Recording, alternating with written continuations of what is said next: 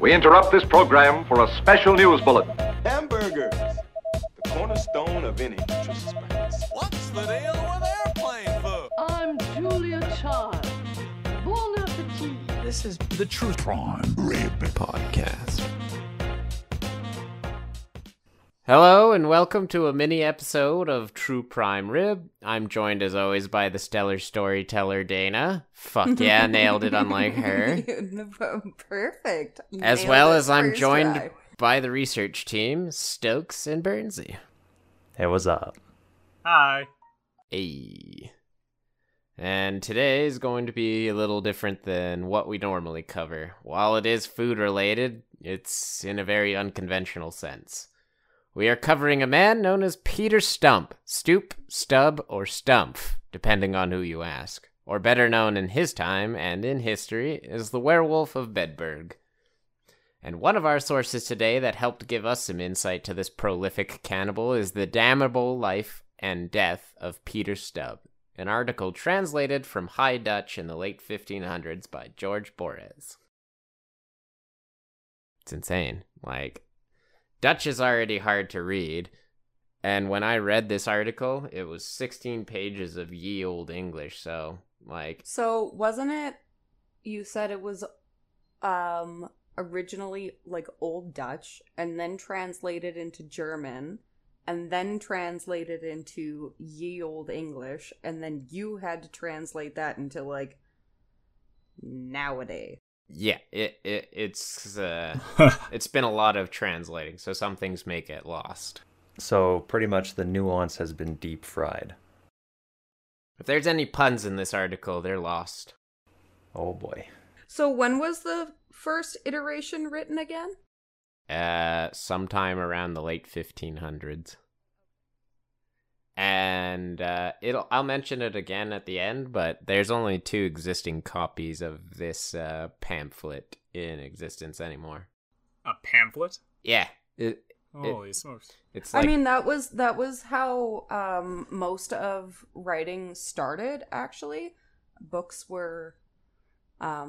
existed, they were just kind of a little bit more uncommon because people couldn't read. Pamphlets existed more so as just small iterations of books and understandings of the church and things like that. Yeah. Yeah, book printing was largely done by monks before the printing press, right? Yes, and even after the printing press, a lot of them were still pamphlets before they were books. It depends on what they were working on. There was a lot of religious and scientifical and mathematical texts that monks would work on, because they were the ones that had large libraries, so people would house their works with them.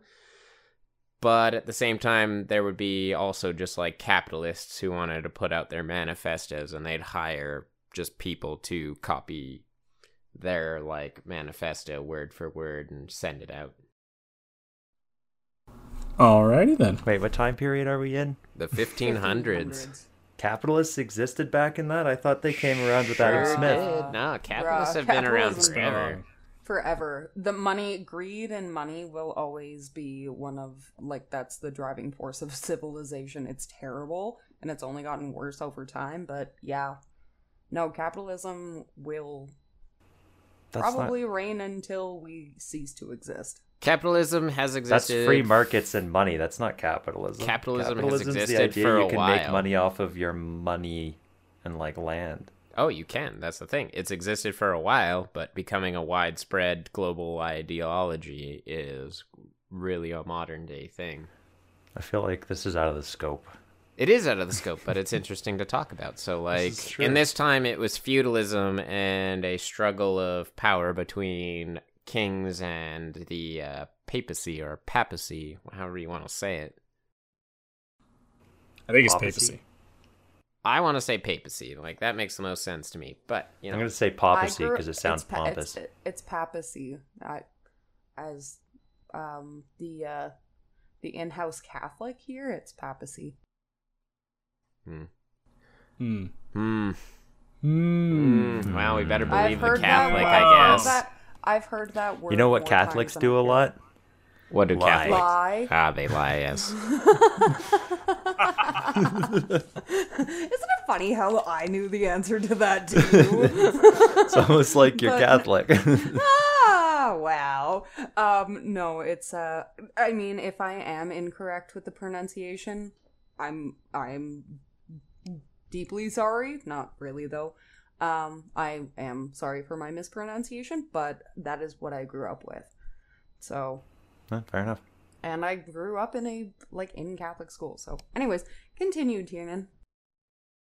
Oh, don't worry, I am. So, to give a little background, obviously, during the 1500s in Europe and parts of the Middle Eastern countries that we're touching, a witch and werewolf hysteria was actually sweeping through these countries, and the case and trial of Peter Stumpp, whatever you want to call him, was a true testament to this craze. And to give some exposition on the hysteria, there were many trials carried out during this time that convicted citizens of witchcraft and wizardry, as well as some who were condemned as lycanthropes, or werewolves, acting as the denizens of Satan himself. And I mean, we're all familiar with the witch trials, most notably what happened in Salem. Yes. Yeah, they were also a thing in Europe. Well, Except yeah. Poland, which was Wiccan Yes, at the time. they were very much it's not as well known in the Americas, but if you obviously Stokes and Tiernan, you've been to Burns, have you been to Europe? I've never been to Europe before, no. Okay. So I know Stokes and Tiernan have both been to Europe, and I don't know how much it's talked about there, but definitely the Salem witch trials are talked about probably most frequently. But yeah, no, the witch trials very much existed in Europe, especially Germany and the UK. To expand on that, actually, it wasn't really seen as witchcraft. It was just paganism, really.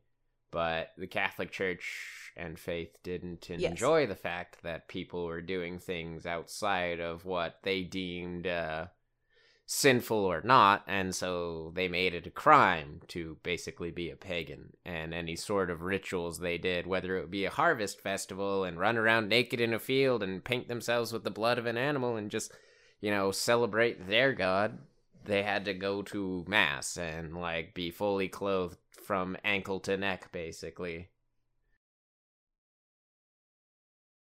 Yeah, that tracks. Sounds wonderfully religious. That sounds about right. Don't enjoy any freedom, even though that's what God gave you. That reminds me of It's Quake bullshit. Roads. It is bullshit. What does it remind you of, Well, Stokes? The graham cracker Why did was invented to be as unpleasurable as possible, because Oh. the Quakers believe pleasure is a sin. Same with Kellogg's. That's what he was talking about. Kellogg's cereal, like cornflakes specifically, were started as an anti-masturbatory tool. No one Wait, wants Those to are didn't wild. want anybody fucking around. Dr. They believe- John Kellogg thought that giving people cornflakes would make them stop masturbating. I fail to see the logic behind that. I was- don't know either. He was like a Seventh-day Adventist, so he was way out of whack already. Oh, Maybe yeah. You thought a hot bowl of oats was better than sex, If anything makes me want to masturbate, it's It's fucking some cornflakes. frosted flakes. Why? Because it's so good. They're great. Because Tony the They're Tiger's pretty fucking... great. Tony, pour some milk on my frosted flakes, Oh, Daddy. yeah. Daddy. Gross. We are so far away from what we were talking about. We're still on food, though. We're still on Relevant. food, so it is related. But it is so far from what we are on. Sorry. Wait, we were talking about food? No, we're talking about masturbating. Oh, sorry, I was thinking of something else. It wasn't me who brought us here. We were just getting. I'm pretty there. sure you mentioned Frosted Flakes. That is part of Kellogg's, so this is all Dana's fault. It always is. Anyways. Well, because of these trials, there were hunts for witches and werewolves starting in the 15th century, and they would last long into the 17th century, bolstered by high-ranking church officials and their politics. And this was probably due to the church experiencing some loss of power over the masses after the Black Plague swept across Europe.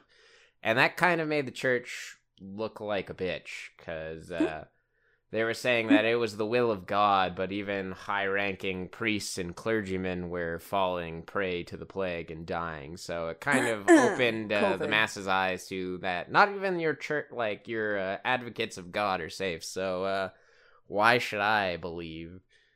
And this kind of led to the Protestant Reformation, and that began to take a huge hold over Europe as well, which threatened the Holy Roman Empire. Yep. And the only way for the Roman Catholics to stem the tide of other religions was to either start a religious conflict like the Crusades, or by the subsumption of local religions. And the easiest way they did that was they would adopt the local religion's gods and name them a saint. Oh, so they can be a mascot of a holiday? Pretty much. So, Yep. Just to rattle a pagan god off, Epona was a horse, like, a goddess of horses and, like, fertility. And they're like, nah, she's a saint. She doesn't exist in your religion. Fuck that. And it's just like, oh, okay, sick. Right on, brother. Thanks for that, I guess. I'm pretty sure Saint Nicholas was also a pagan god. He was somebody who would look after children and people in need. And he wasn't even a god. He was a person. Well, yeah, he was a person, and then the Catholic Church kind of took him in and made him Saint Nicholas, who ended up becoming what we now know as Santa Claus. So that is where Santa comes from. It's from Saint Nicholas, because he would just look up the stories about Saint Nicholas, and it's basically Santa. So, but my favorite part about Saint Nicholas is that not only is he the patron saint of children, he is also the patron saint of prostitutes. Ho, ho, ho, indeed. You told me that the other night. But yeah, for Saint Nicholas specifically, he's Slavic in nature. His actual name is Mikolash, and he was a huntsman who would dress in like red satin like furs, basically.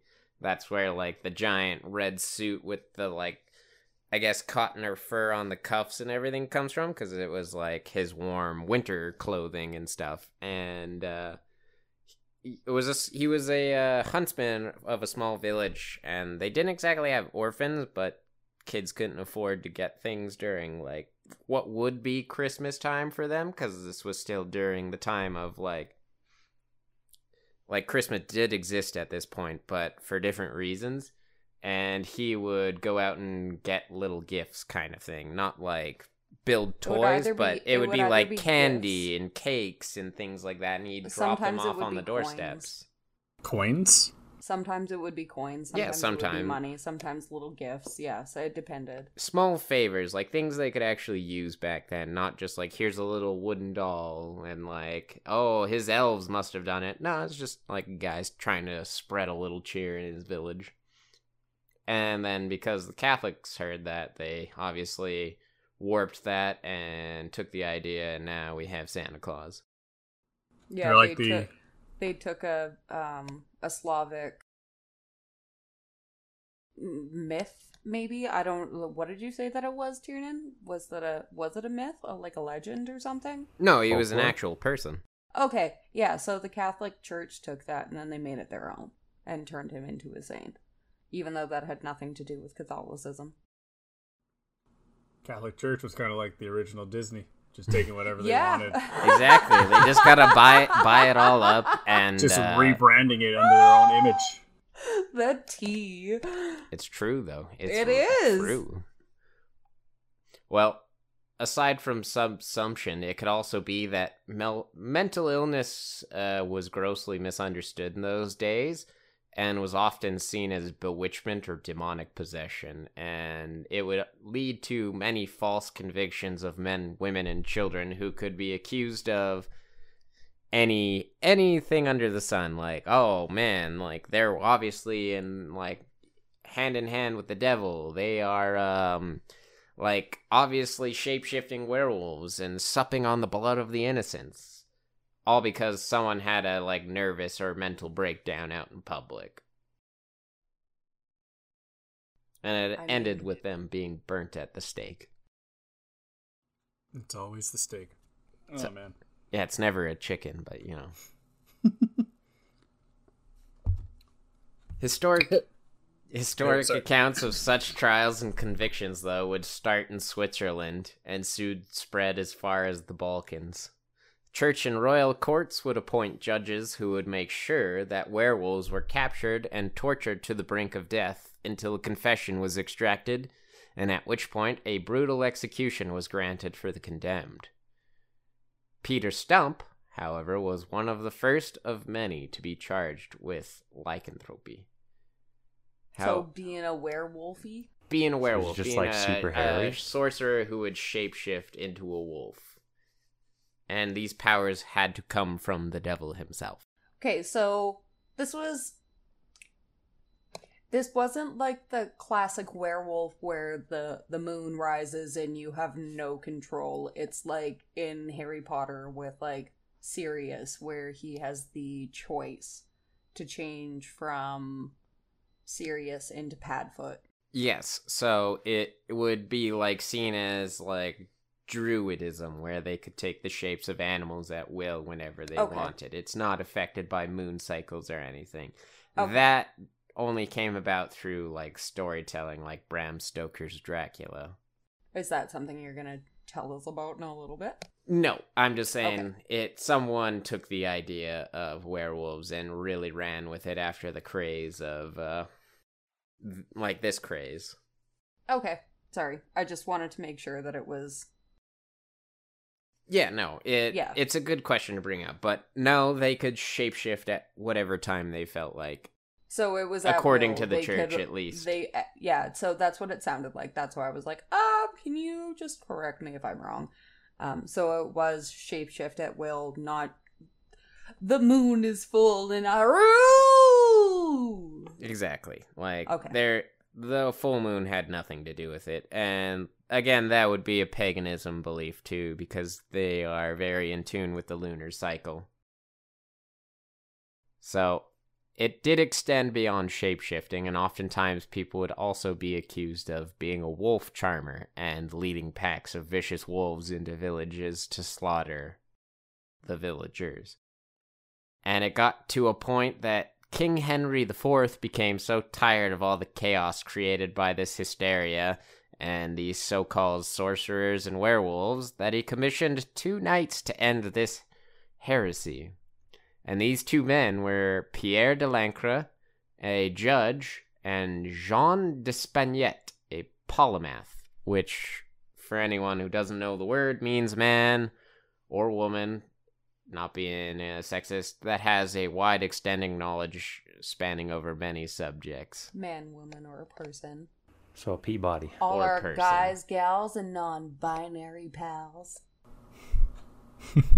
Well, the polymath is not so much important in this story as much as the judge is, because, Judge Lancre was extremely pious and violently effective, so to speak. No one was actually safe from him if he decided that you were of evilness, so to speak. He alone saw to the execution of over 600 people in under 3 years. He was a wicked man. Like, he was evil. And if you were to say that to his face, well, you'd probably be one of those people of the 600. Dude was just working his way up to the tactical nuke. That's 200. Yeah, he's trying to a get year. the 25 kill streak. Yeah, man. What'd you say, Dan? That's 200 people a year. Yeah. And, like, I'm pretty sure those numbers aren't fully accounted for either. No. I'm pretty sure it's higher than that. Yeah, it's probably just known deaths. Yeah, it Or even usually is estimate. higher. Yeah, I mean, 600 is just a nice, easy, round number. There's no way it's that. Well, as history shows us time and time again, the Jews are always to blame. So Judge Schlenker was widely Says the anti-Semitic. Jew. Yeah, says the Jew. Judge Schlenker was widely anti-Semitic and blamed the Jews, as well as the Basque, for being responsible for the majority of these heretical magics plaguing Europe. It was also noted that Judge Schlenker was brutal in his methods and quite possibly insane to the point he became obsessed with these occult magics. It was during torture sessions he would interrogate victims about their carnal encounters with demons, and the more the individual became tortured, the more clear and the vivid the false memories would become. Because of Schlenker's work, brutal torture methods and burning at the stake were employed for those sentenced for lycanthropy. These brutal tortures often would be rat torture, the head crusher, or the iron chair. Is the rat torture the torture that I'm thinking of, or is it some other kind of torture? I think they kill your pet Go rat ahead. and you have to watch it. Yeah, you just have to watch your rat, Yeah. and that's it. And just like, oh man. You cry. You're just like, no. You have to watch a Squiggles. rat. Okay, you guys are fucking with me. No, it's exactly no. what you're thinking it is. What do you think the rat torture is, Bernsey? Well, sorry to get all Game of Thronesy on you. It's the bucket. It's the bucket. It's straight up the bucket. Really. Where they Yeah, tie no. a bucket to your stomach and then heat up the bucket so the rat has to find a way to get out. And it picks the quickest and easiest way through, and you are the quickest and easiest way through. I think I remember watching that, and my lady Dasha was saying, like, that's real. That actually No, that is existed. actually real. That was No, that is definitely exactly what it Yeah. is. They didn't use a bucket, however. I'm not entirely sure what the device was, but it employs the same kind of tactics. They'd hold a torch near the bucket to make it warmer, and like it'd get to the point where the rat would brush against it, and it would be too hot, and it'd freak out. And so they'd have torches on all sides to just basically agitate the rat to the point that it would chew through your stomach. Yep. But the biting and nipping got so, like, frenzied that it was actually trying to claw through you, and that would be enough for people to speak before Jesus it actually got, like, it actually did any damage. But there were some people of note in history that, like, did not succumb to the torture, and, like, were, like, savagely brutalized by the rat. Yeah. Which, that would be a terrible way to go. Yeah. Having a rat eat its way through you. fucking What were hurt. the other ones? You said the head crusher and something else. The iron chair. Okay. So, I think before I we know go too far, when do we get to the part where we're eating? Oh no, we're getting to that. The eating part comes. Don't worry. So, the head crusher is pretty self-explanatory. They just put your head in a vice Yeah, I figured. Okay. That one, yeah. and like just turn a wheel. Yeah, no, got and, it. You know, No, got it. until Yep. if you ain't Yep. gonna Nope. if you ain't gonna Yep. talk, your head's gonna split like a melon. The eyes pop out first. Yeah, and then the iron chair was a chair adorned with Spikes? 1,000 spikes, Yep. basically, and they would increase the weight on you until the spikes ripped Okay, through your yep. flesh. Yep, that's what I thought it was. Oh, man. Yeah. And those were some of the most common things. There was also being drawn and quartered, but they only really did that for prisoners. There was a Spanish donkey, which is where they tie weights around your legs and hang you over a wedge until you were split from the groin to your sternum. Oh, my God. One that is disputed nowadays is the brazen bowl, where they had a giant Oh, bronze bowl yep, this and one. they'd light the Just fire thinking about underneath this it. one. Sorry. What movie was that That in? was not a form of torture. It didn't exist. That never No? existed. That's misinformation. Fake news. It would fucking work, though. I bet. would work. There was no way they could actually have a little horn, so when the person would scream through it, What? it would come out as like a bull What whinnying. movie was so- that again? Which one? With exactly what we're talking about. With the brazen bull? Yeah. I don't know. It's in a movie. Never seen it, if there is one. But the brazen bull never existed as a torture device. Is getting drawn and quartered kind of like... There's a name for it, but it's like you get your stomach cut open and you get your like insides, like your guts strewn about. You get pulled in four separate directions. That's just disembowelment. But they do it in a specific way. Drawn quartering is one... like each limb, so your arms and legs are tied to a horse, right? And then they yell. They're each sent off in different directions, and you're ripped apart. Oh my god! Yeah. But the one that I'm thinking of, and this is a very unique form of torture, is where they would cut you open, and then they would basically hang your guts and make you look like an angel, I guess, with your guts. I can't remember where it's from. We're getting off track.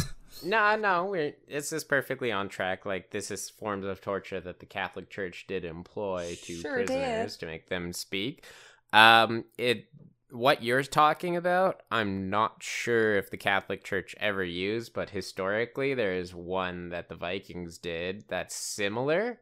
It's called the Screaming Eagle. Yes! So basically, that's it. They would take their axes and cut down the sides of your spine and rip your rib cage open from the back and hang your lungs on the back of your ribs like wings. Yes, that is it, actually. You're right. And if you screamed anything throughout any of this, you would not enter Valhalla because you weren't dying a warrior's death, like you were showing signs of weakness. Oh, man. So, like, that was a brutal, it wasn't even torture. That was just kind of something they did to their, like, enemy tribes, so to speak. Holy crap. Yeah, torture has come a long way, like, and we found more brutal methods that are, I wouldn't say more effective, because torture has never been effective, but, less brutal, but still, at the same time, causes mass amounts of pain. Either way, from that, it all came to a head, though, when Lancra's methods were viewed as far too torturous and brutal, and he was effectively removed as a judge, and his remaining trials would be dismissed.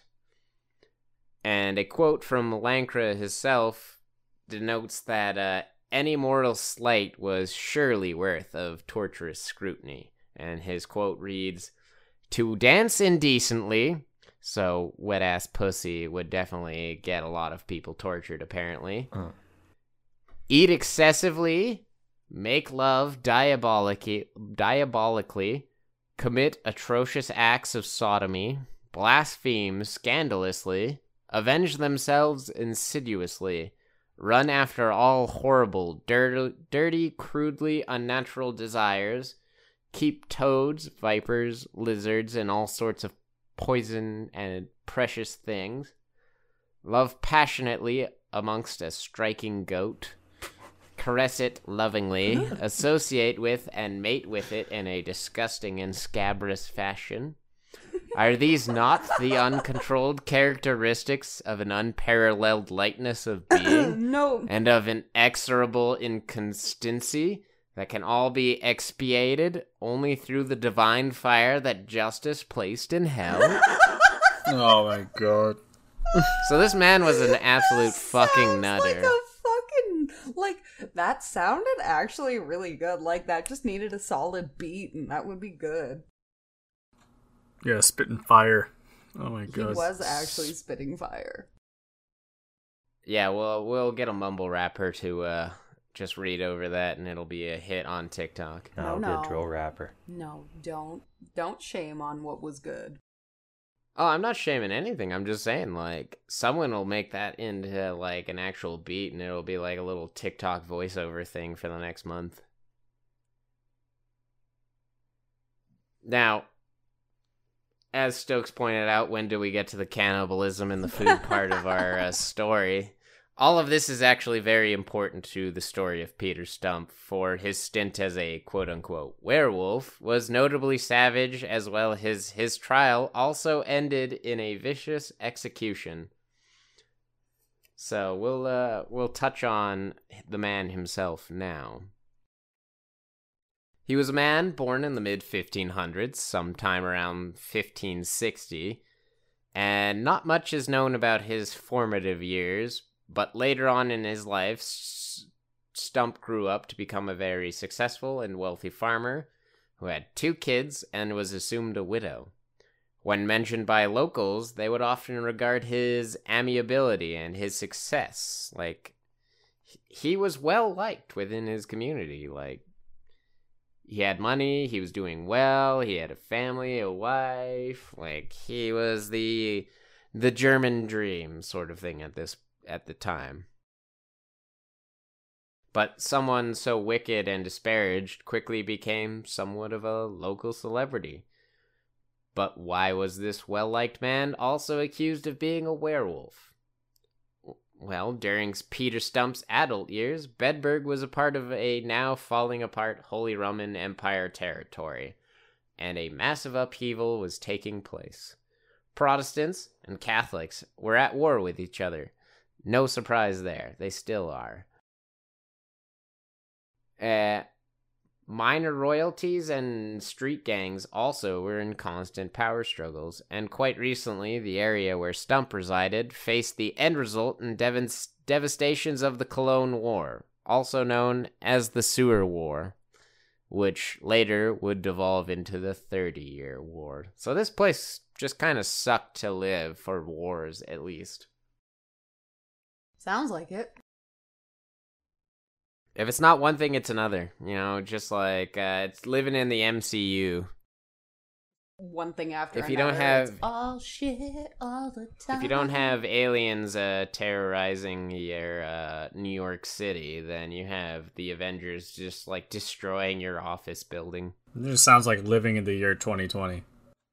Pretty much. But like, could you imagine living in the MCU? Like, your reasons to call in sick or leave work early would be like, so Iron Man just flew through the office and killed half of, like, the design team, so I'm just gonna take the day off.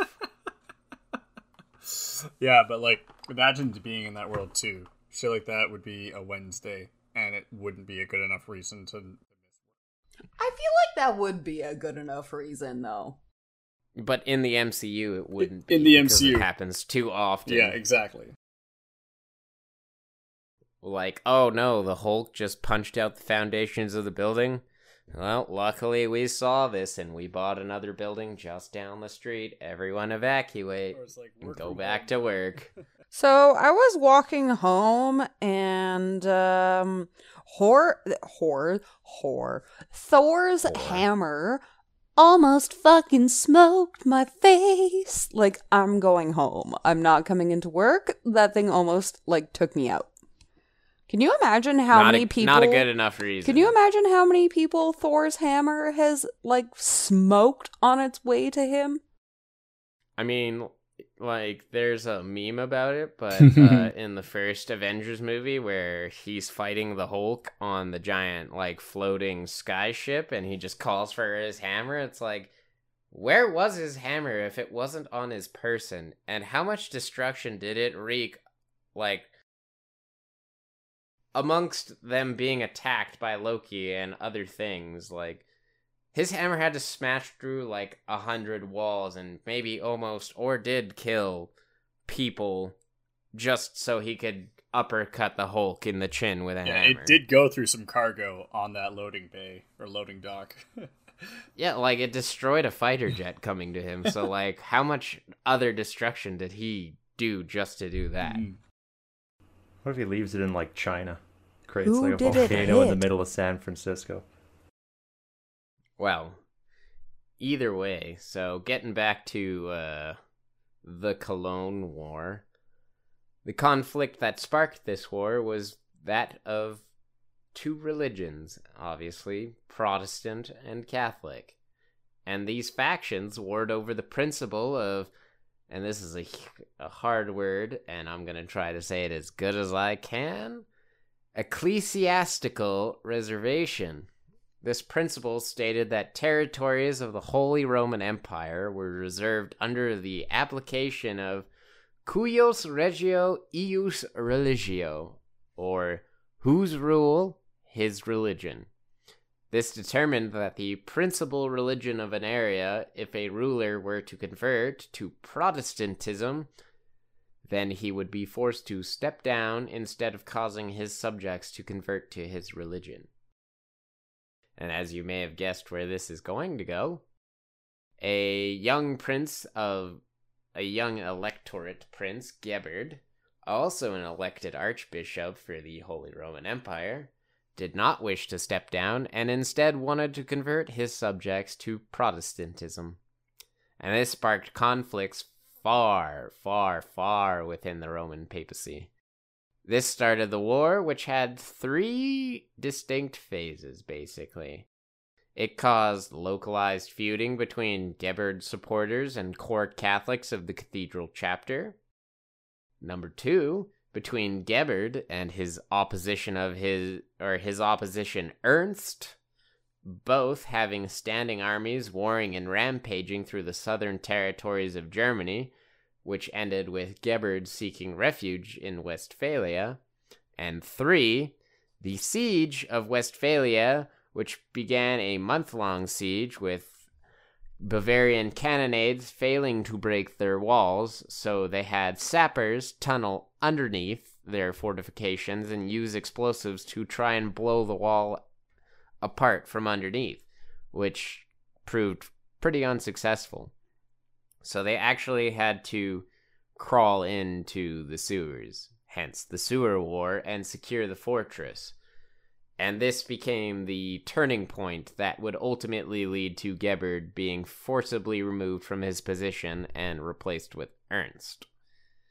And, I know you're saying, what does all this history got to do with it? Well, the war is important because it's so close to home to Peter Stump's that a lot of people were turning up dead or missing, and it wasn't soon after that rumors and whisperings of a werewolf terrorizing the surrounding area began to spread.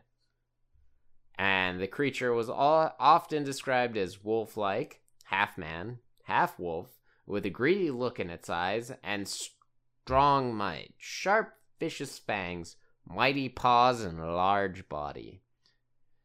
And it got so bad that villagers and merchants would soon begin to roam in armed bands between towns to ensure safety. And it sometimes wasn't enough that they would actually find freshly mangled corpses along the countryside. And this elevated the terror amongst the local populations. And soon they would turn to any avenue for help against the monstrous plight that they faced. And this help would come from none other than the church itself. And the church, seeking any course it could to ensure the Holy Roman Empire had footholds still within their ecclesiastical territories. Thus, they hired werewolf hunters. And to me, that's just so far-fetched. So they had some straight-up Van Helsing type shit. Yeah, it's pretty badass. It is badass, but it's also stupid as hell. But yes, it was exactly Van Helsing. I mean, but this was at a time where they couldn't prove things. It seems so far-fetched to us, but when it appears in front of your face and it seems like factual evidence, how can you disprove that? How can you dissuade that? Maybe all of this is just he was just putting and sticking stuff on him and making all of this happen. Maybe he was actually a werewolf. Who really knows? But when it appears in front of you and you try to, imagine running into a werewolf and coming up to us and being like, I saw a werewolf. Everybody would be like, Okay, so how many mushrooms did you take? No, he has Parkinson's now. Sorry. Oh, jeez. Jesus. But you understand what I mean. No, but, like, could you imagine nowadays if the church tried to do shit like that? It's like they get a posse together, they're all clad in armor with silvered weapons and whatnot. They're doing that with pedophiles. Wait, what? I mean, if they were hunting pedophiles like this, they should televise it and make it an ESPN sport. That would be hilarious. They're covering it up the way that they do with all of the other shit. They're just like, no, this doesn't exist. Right. Okay. I thought you said they were hunting down pedophiles. If they're hunting down pedophiles with bands of people all armored with swords and shit, like, I would watch that. Yeah, me too. Dateline meets Deadliest Warrior. Chris Hansen comes out, like, fully armored. He's like, I suppose you're wondering why you're here. And all of a sudden, like, the pedophile turns into a werewolf and, like, the door gets kicked in. And it turns into a javelin The Van contest. Helsings come through the door just to get this pedophile. Now that's television. But, no. You are right with the Van Helsing part. They were armed with their holy symbols, bloodhounds, and their weaponries imbued with silver. And any trail or lead of a missing child or person was brought to these hunters' attention, and every effort was exhausted, trying to capture and kill the creature.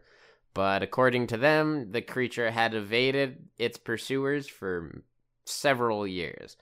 It wasn't until about 1589 when the wolf was ran down and encircled by the men and hounds.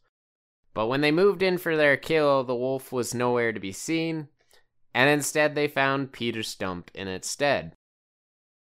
Now there's mass confusion as to whether the group saw the wolf transform into what was Peter Stumpp, or if he just had the gross misfortune of stumbling across the hunting party as they were closing in on their prey.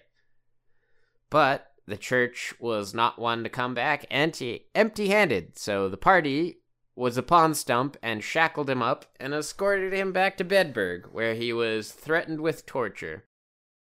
It wasn't noted what methods were to be used upon Stumpp, only that they were vicious methods were needed to treat a vicious beast. Before any torture could actually happen, though, Stumpp confessed. And he confessed to murdering 13 children, 2 pregnant women, and 1 man. And that was only the beginning. He went on to explain that to his captors that at the age of 12, he made a pact with the devil himself, his soul in exchange for worldly pleasures. And that wasn't enough to satiate Stumpp, who was a wicked fiend, pleased with the desires of wrong and destruction, inclined to blood and cruelty. He visited the Prince of Lies a second time to renegotiate his pact, and the devil produced a belt that, when worn, would turn Peter Stumpp into a bloodthirsty monster. With the belt donned, Stumpp began his killing spree, lost in the reverie of shedding blood, eating unborn children ripped from the wombs of mothers, tearing the hearts from his victims while they still beat, and he also confessed that he killed and ate his son that was born from an incestuous relationship with his quote-unquote fair daughter. He allegedly also laid with a she-demon and a good Christian woman. His mayhem didn't stop there either. He would roam the countryside and kill livestock, eating them raw and drinking their blood like bottomless mimosas at a Sunday brunch. Fucking Christ. Why? Oh my god. Of course, though, being a farmer, he never killed his own animals. As the old adage goes, don't get high off your own supply. Or in this case, don't eat your animals, viciously cannibalize your competition's livestock. Yeah, I mean, same thing, I guess. Same planet, Sure. different worlds. All right. It totally applies, guys. Near the end of the diatribe, though, he ended with how he took sickening pleasure in the fact that he wandered amongst the locals and hailing them heartily, and they would greet him back, not knowing that it was him responsible for their missing loved ones. Awesome. That doesn't sound like some, like, Ted Bundy, Jeffrey Dahmer, sociopath, like, just, That sounds terrifying as fuck. So what kind of seasoning did he use? You know what? Fuck, I've thought the same thing. Like, when a cannibal eats their victim, do they season them? And what kind of spices go best with the human body? Yeah, like, are you just in go mode? Like, do you just like fucking YOLO it? Well, or do you actually like bring a little bit of salt? According to firefighters, burning humans smells like barbecue pork, so... And according to some actual cannibalistic tribes, they say Asian people, this is from what I've read and heard, Asian people taste fairly fishy, whereas Caucasian people taste very salty. We taste greasy. Yeah, we taste greasy and salty. Okay, so a nice maple bacon rub. Gotcha. Exactly. There was also a scientific study done not too recently, but close enough.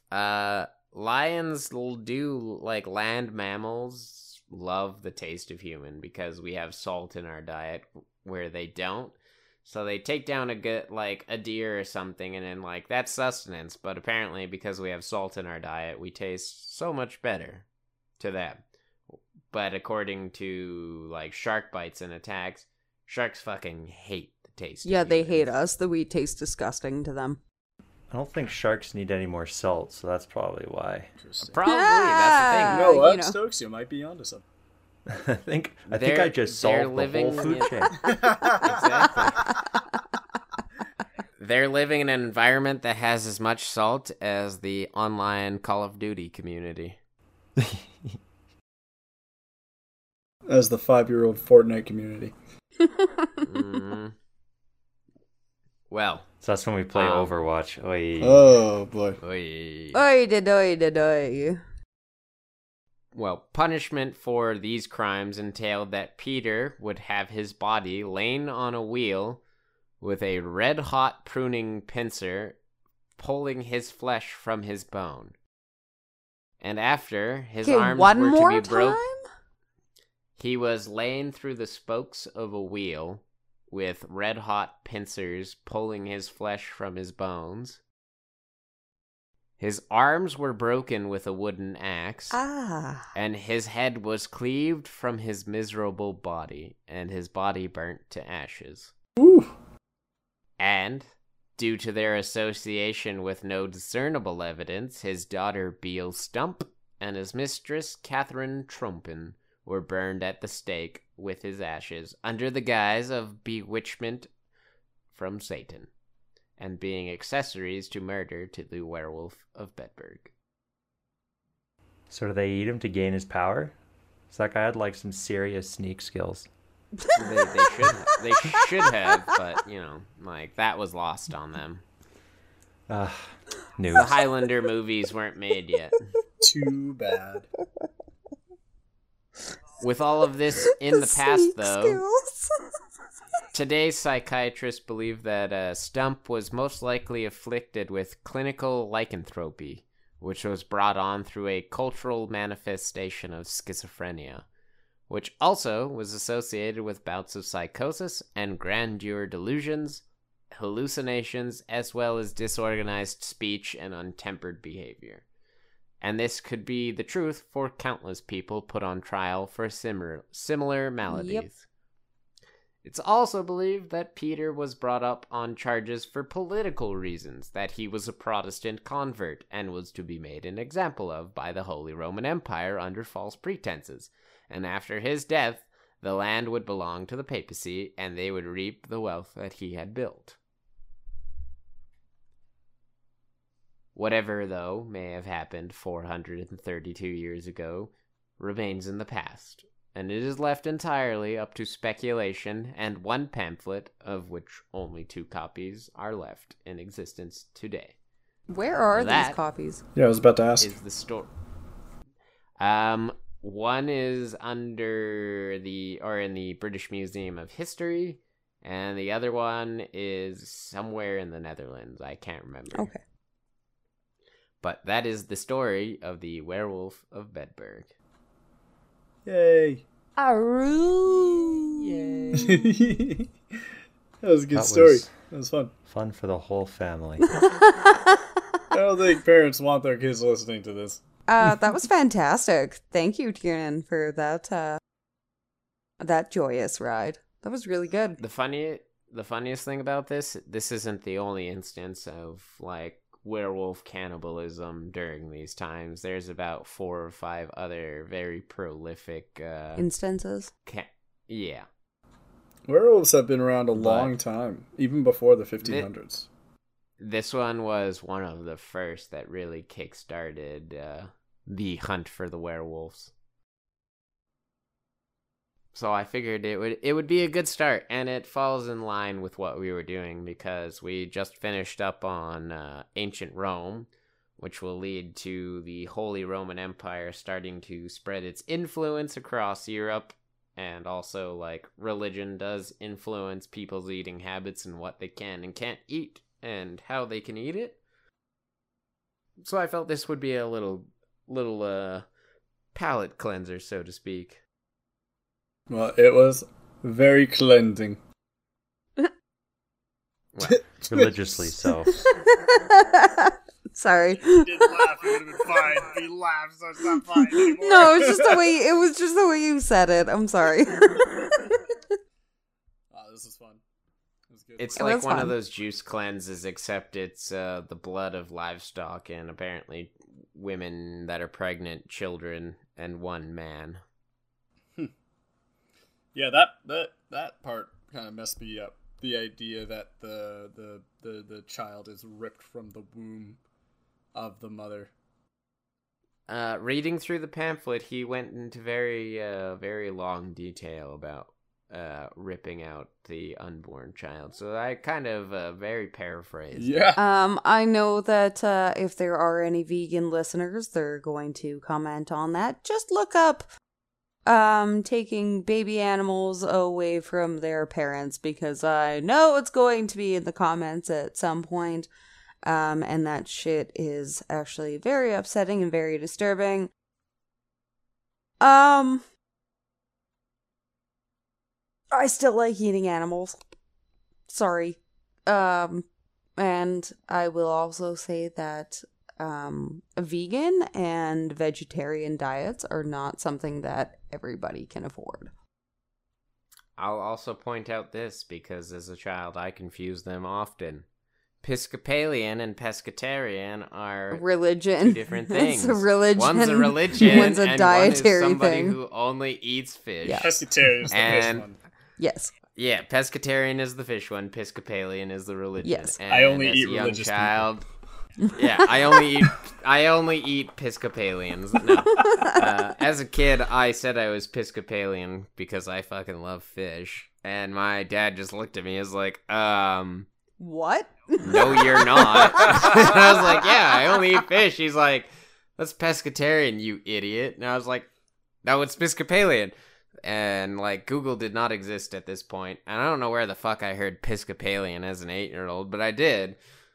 And it took a long time to convince me otherwise. Yeah, because my mom is a pescatarian. Like, she only eats fish. Well, of the protein, she only eats fish. For the most part, she's also a vegetarian. Wow. Yeah. I gotta say, thank you for everyone tuning into this week's episode. It was pretty grotesque and not in tune with the normal flow of what we do, but it keeps in pace with our timeline. I'll be a little ahead of where we're going to pick back up. I just kind of find these historical events and crimes really fascinating. And I just wanted to share it with people because I thought it was an interesting part of the time. Also, it's not the only one. If you search up the brutal truth of the werewolf trials, you'll find hella more, like a lot more. A big thanks to the three of you for listening to the story as well as giving your input here and there and for helping out with some ideas for what this week's episode would have been. Thank you for having us. As well as thank you to Burnsy and Stokes always for providing little notes here and there for research. Yeah, Stokes around. Now that you're here, thank you for helping me on that last episode. You were amazing. Oh, you're welcome. Yeah, I didn't do much this time around, but I'm always happy to be a part of the project. You have been. Absolutely. Thank you for even giving us sources to even read into. That helps more than you know.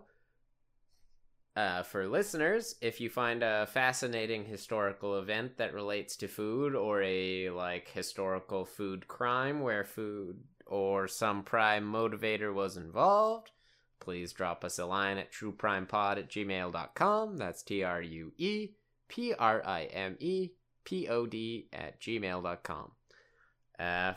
From all of us at True Prime, have a good night, and don't forget to be wary of your one-armed neighbors, which I forgot to mention.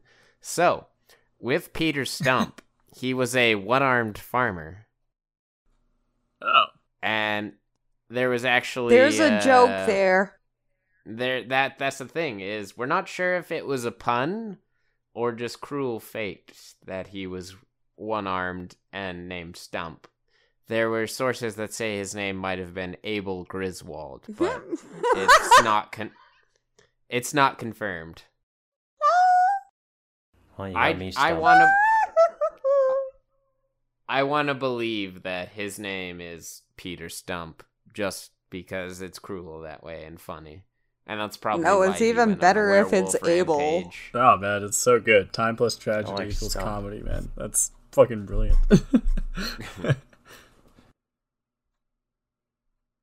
Well, thank you and have a lovely night. Cheers. Good night. Cheers. Bye-bye.